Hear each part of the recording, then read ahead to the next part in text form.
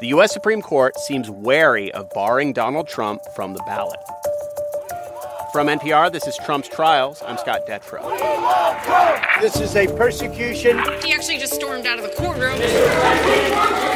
Innocent till proven guilty in a court of law. On Thursday, the Supreme Court heard oral arguments in the Colorado ballot case. At issue, whether a state can disqualify Trump from running for the presidency again for his involvement in the January 6th insurrection. As millions of Americans tuned into the audio of the hearings on TV, and of course on NPR, a lucky few were actually allowed to watch the proceedings in person. Probably the biggest thing I care about in terms of this particular part of all the things going on is that I think it's really important that the Supreme Court doesn't punt this. That's Rick Hall. He traveled all the way from Ohio and waited in line for almost 36 hours to watch history unfold in person. Outside the court, anti-Trump protesters made their case to the media, who far outnumbered them. Someone who participated in insurrection should not be allowed to hold public office. And those protesters far outnumbered those who came out in support of Trump, like Kelly Walk. Their basis is insurrection, which he did not do, has not been found guilty of. I was at the lips listening to the entire speech. He said absolutely nothing that would even cause a riot. It's unconstitutional. Although her voice was in the minority outside the court, it seems that a majority of the justices see it the same way. A seeming victory on one hand for Trump, but also this week, a federal appeals court rejected his argument of presidential immunity, possibly clearing the way for the January 6th federal election interference case to proceed. Trump still has 2 days to file an appeal of that decision to the Supreme Court. A consequential week, to be sure, and we will get into all of it with NPR's Domenico Montanaro and constitutional lawyer Harry Litman after we come back.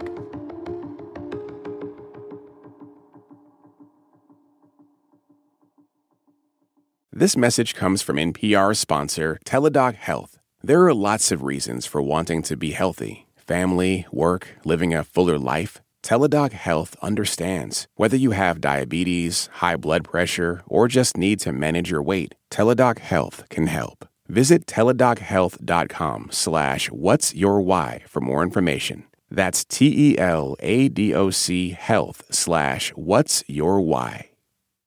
Support for NPR and the following message come from IXL Learning. IXL Learning uses advanced algorithms to give the right help to each kid no matter the age or personality. Get an exclusive 20% off IXL membership when you sign up today at IXL.com/NPR. Support for NPR and the following message come from Scholastic with Free Period by Ali Therese. Free Period is Are You There, God? It's Me, Margaret, for a new generation, and is a hilarious and necessary novel for young readers featuring themes of empowerment, activism, and gender equity. We are back with senior political editor and correspondent Domenico Montanaro, as well as Harry Litman. He's a former U.S. attorney, deputy attorney general, and also clerked at the Supreme Court. And Harry, you are here in person. Thanks for being here. My pleasure. Yeah, I was actually in the courtroom along with everyone else sort of squeezed in. It definitely had the sort of nerd version of a big athletic event and the sort of electricity in the air. Good nerd version, yeah. This is kind of the nerd version of a Trump trials analysis right here. Yeah. It was very cozy. Oh, I guess that's right. Nerds are us. I'm proud. Okay. So, look, this is probably the biggest week since we launched this podcast. We are going to get to the appeals court immunity ruling in a little bit. We're also going to touch on how that special counsel report on President Biden and classified documents and how that could affect the Trump documents case. But we obviously need to start at the Supreme Court. So, Harry, I'll start with you. Since you were in the room, how would you sum up how these arguments went? Well, they were very one-sided on the one hand, which is everybody had the impression that it's going to be a victory and a lopsided victory in favor of forcing Trump back on the ballot, reversing Colorado.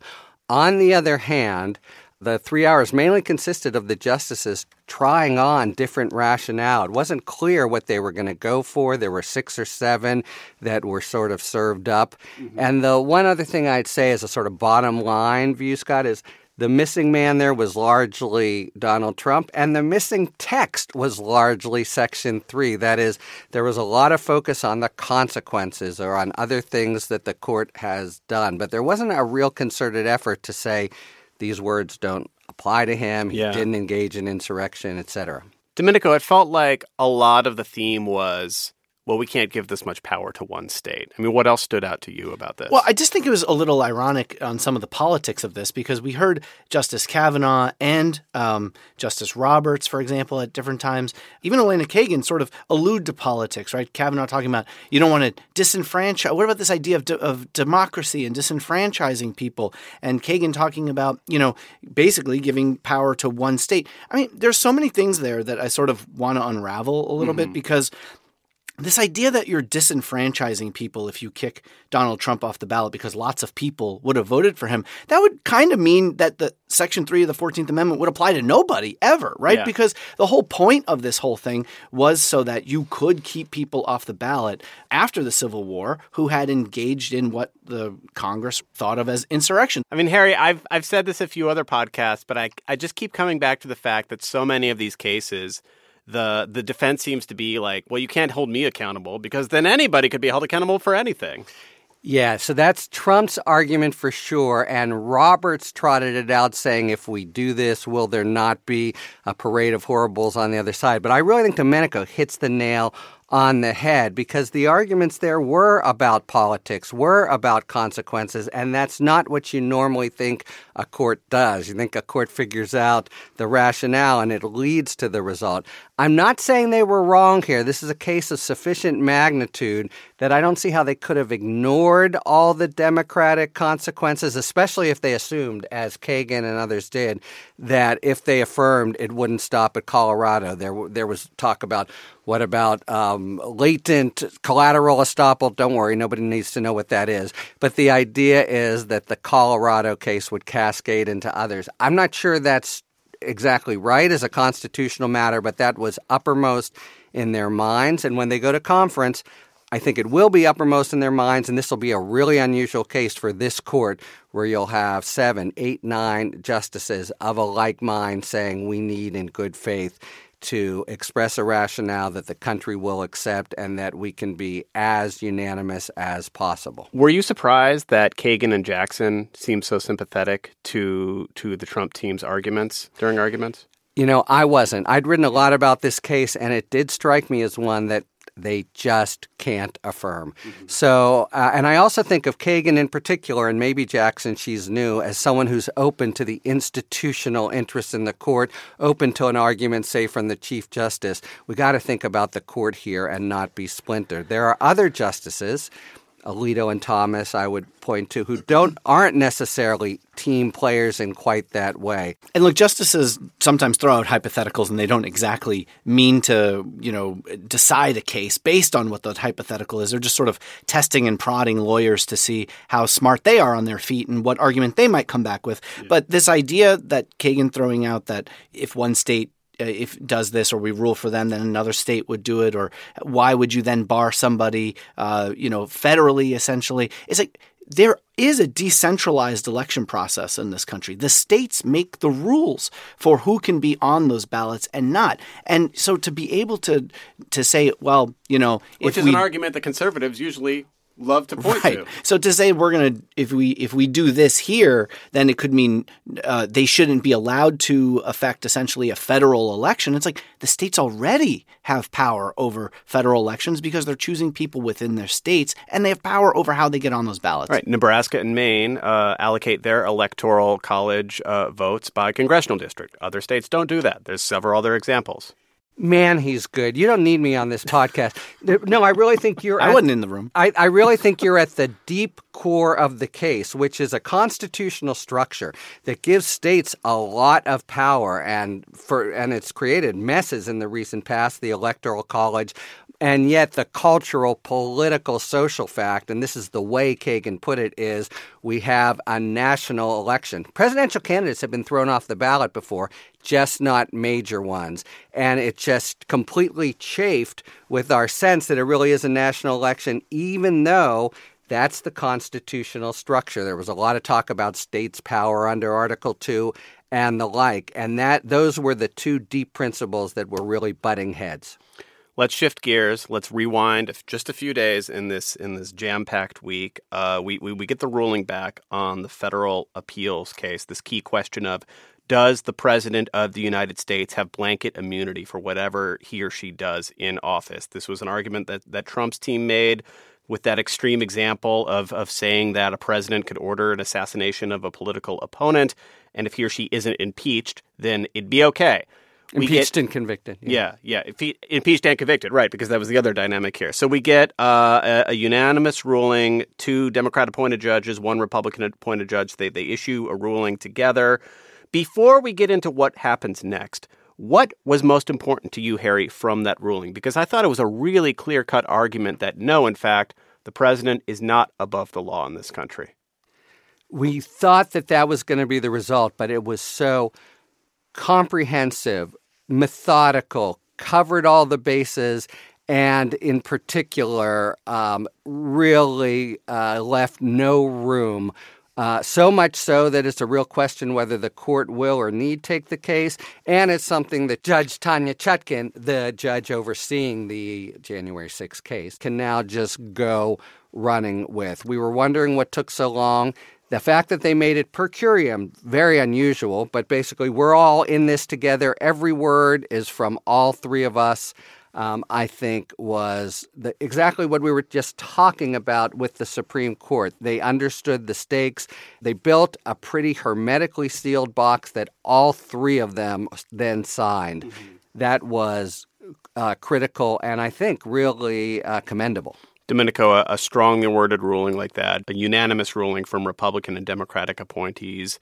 Do you think there's a world where that affects the kind of broader political climate here, something that's that strongly worded and saying, no, you do need to be held accountable? Well, maybe if the news cycle didn't move as fast as it did, and the fact that was the biggest story of the week like 2 days ago, and now that is definitely not the thing people are talking about or focused on, and who knows what other million things are going to be coming across what we look at over the next 260-plus days before Election Day. So, I mean, I think it's a blow to Trump, certainly. I think what the most impactful political thing about this is the potential moving up of the timeline of the legal cases, because we were talking about how if this case, got delayed, that it could go beyond the election or whatever. Now it's looking potentially possible, like we could have a case that happens optimistically late spring, maybe early summer, something like that. And if there's a conviction in this case, polling does show that there would be some problems for former President Trump. Our NPR PBS NewsHour Marist poll this week initially had Biden in a head-to-head with Trump, with Biden with a 1-point lead, which is a statistical tie. And if Trump were convicted, there would be huge shifts with women, suburban voters, independents, even a small number of Republicans that would jump Biden out to a 6-point lead. So let's slow this down for a minute and walk this through the next few steps, because I think it gets really complicated, especially for a casual follower. Harry, the appeals court judges give a tight turnaround to Trump's legal team, saying if you want to appeal this to the U.S. Supreme Court, you've got until this Monday. That's right, although it's a little bit more nuanced because they're aware that we're always on 2 tracks with Trump. Merits, no way he wins, timeline. What they say he has to do by Monday is apply for a stay, because otherwise the mandate goes back to Judge Chutkan and it's over. Mm-hmm. The Supreme Court could theoretically take up the issue but still have Chutkan proceed. It's not likely, but they could. So to slow it down and just go through it. On the 12th, by the 12th, he will file a motion for a stay. It's actually possible that the court takes that as a cert petition. I won't go through the arcana there except to say that we already recall a few weeks ago that Jack Smith said, hey, court, take it. They've already heard Jack Smith's view. Yeah. Now, the court is quite aware, I think, of the timeline. That's one of the things yesterday showed, and they will take it up at their next conference. They can decide as soon as, and I think they probably will decide as soon as a week thereafter, the week of February 19th, do we grant this guy stay and do we take the case? If they do, the timeline Domenico talked about is shot. We're now talking more about late summer, and now we're in the heat of the election, and most judges, including Chutkan, think this is just too funky. If they deny cert on the ground that this was airtight, we have nothing more to add, it's an unusual case. Now, as of that moment, There's no more stay. And this whole misadventure for Trump, really the one opportunity to delay things, has run its course, and we're back with Chutkan and to a trial probably in June. I would never suggest that politics enters the mind of Supreme Court justices. Certainly something, of course not. Heaven forfend. Heaven forfend, they would say. Yeah. Not that they made it abundantly clear that may I please say, there is politics and there's politics. There's politics as in yay Trump, boo Biden, and there's politics as in the need of the people to be able to have an informed decision come November. That second one, I think, will enter in and probably should enter in. But and there's also the politics of how much we know that Chief Justice John Roberts is well aware how much the court's trust levels and approval levels have just plummeted in recent years. 100%. So how likely do you think it is that we get some sort of combination of we give Trump the big win in the Colorado case, but you know what? Motion denied. You're going to trial. Like, how do you think we get those decisions at the same time? How clear cut is this? Sure seems like a tidy package, doesn't it? In terms of timing of the first, I think we get it soon because they're aware of the calendar. And I think the question is before or after Super Tuesday. And if I had to bet, I would say before. But I think whether or not they grant that stay is really a, 50-50 call down the middle. Domenico, is this situation two of these cases colliding? One is already at the Supreme Court. The other is at its doorstep. They both have to do with a presidential election, a controversial election. Is this John Roberts' worst nightmare, or is this an opportunity for him to say, look, we're balanced here, we're thoughtful here? I would lean more toward worst nightmare than I think he'd much rather deal with the pretty usual stuff that comes through the court to make decisions based on the law and not wade into politics. He just doesn't like it, makes him uncomfortable, makes him itchy. And we've seen lots of other people who don't like politics then fumble the politics of this because they don't want to be involved in it. I'm thinking about James Comey, for example. In 2016, he didn't want to be involved in politics and then was smack dab right in the middle of it. And that's a great pivot to our last point. Boy, that's perfect. And for those of you who don't remember, or perhaps are younger listeners, in 2016, there is an investigation into Hillary Clinton's private email server. There is a determination that no laws were broken, but James Comey decides to hold a press conference just raking Clinton over the coals for her judgment. And then, in a day I will never forget, because I was at the Trump rally the moment it happened, and you could feel the news shoot through the crowd like an electric current, he sends a letter 11 days before the presidential election saying the case is reopened, in as many words, arguably cost Hillary Clinton the presidency. This week, few hours after the Supreme Court oral arguments end, the special counsel investigating President Biden's handling of classified documents releases a report that does not charge Biden with any crimes, but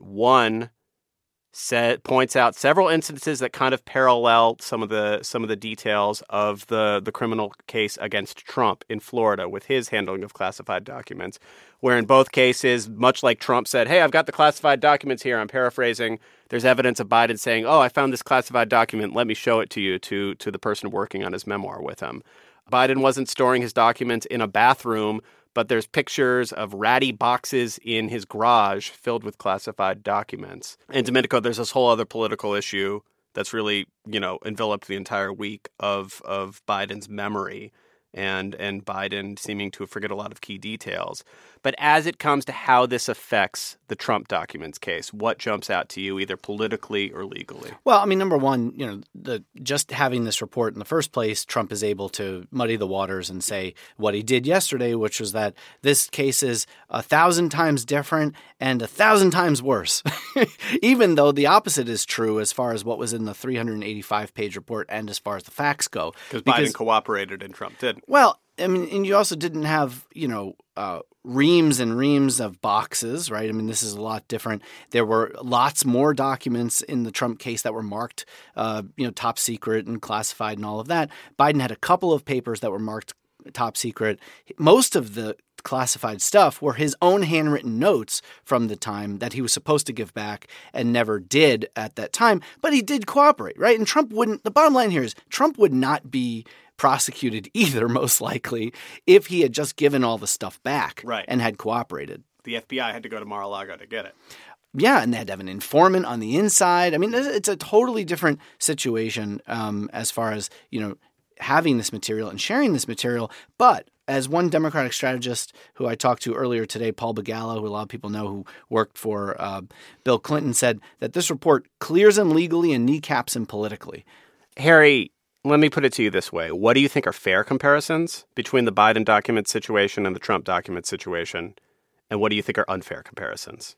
I mean, in a word, the whole report is overwrought, way more detailed than you needed to reach the result he did. A comparison, because you want the DOJ to treat like cases like, is not illegitimate. What was gratuitous and stinks were these shots at his memory, which masqueraded as maybe this would make it harder to convict because the jury would see him as a doddering old man. In other words, the perfect complement to Trump's political points and the things that give voters the most doubt about Biden. They had no business in that report, and it's very hard to see it that way. That part of it is of a piece with Comey's trashing Clinton and is really wrong as a matter of DOJ policy and even generally. Harry, last question on this to you. Obviously, there are enormous political implications of this report.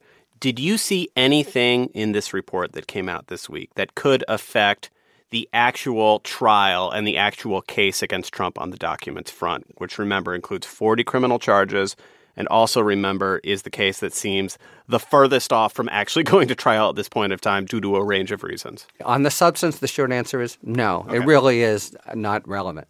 Let's end with this. Question to both of you. Dominica, we'll start with you. Did anything that happened this week fundamentally change what is happening with the cases or what is happening with the election?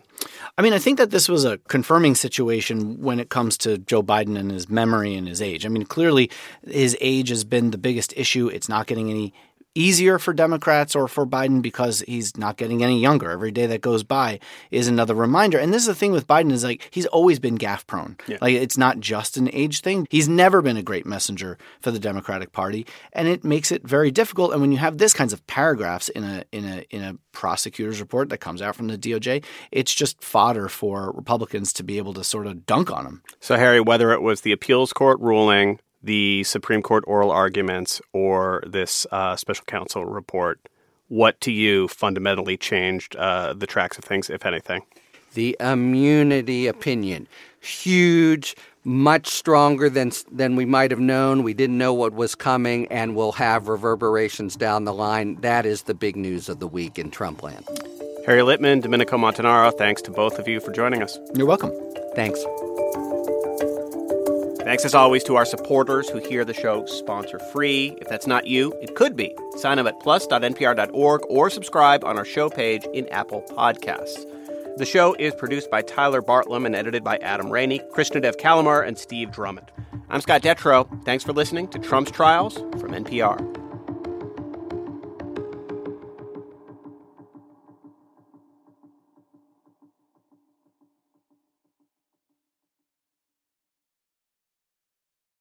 Support for NPR and the following message come from IXL Online. Is your child asking questions on their homework you don't feel equipped to answer? IXL Learning uses advanced algorithms to give the right help to each kid, no matter the age or personality. One subscription gets you everything. One site for all the kids in your home, pre-K to 12th grade. Make an impact on your child's learning. Get IXL now. And NPR listeners can get an exclusive 20% off IXL membership when they sign up today at IXLlearning.com. Spend time in any American city, and you'll likely encounter someone with untreated psychosis. Lost Patients is a new podcast examining our maze-like system for treating severe mental illness, which loses patients to an endless loop between the streets, jail, and hospitals. Does it have to be this way? For the history, the reality, and hopefully some solutions, listen to Lost Patients from KUOW and the Seattle Times, part of the NPR network.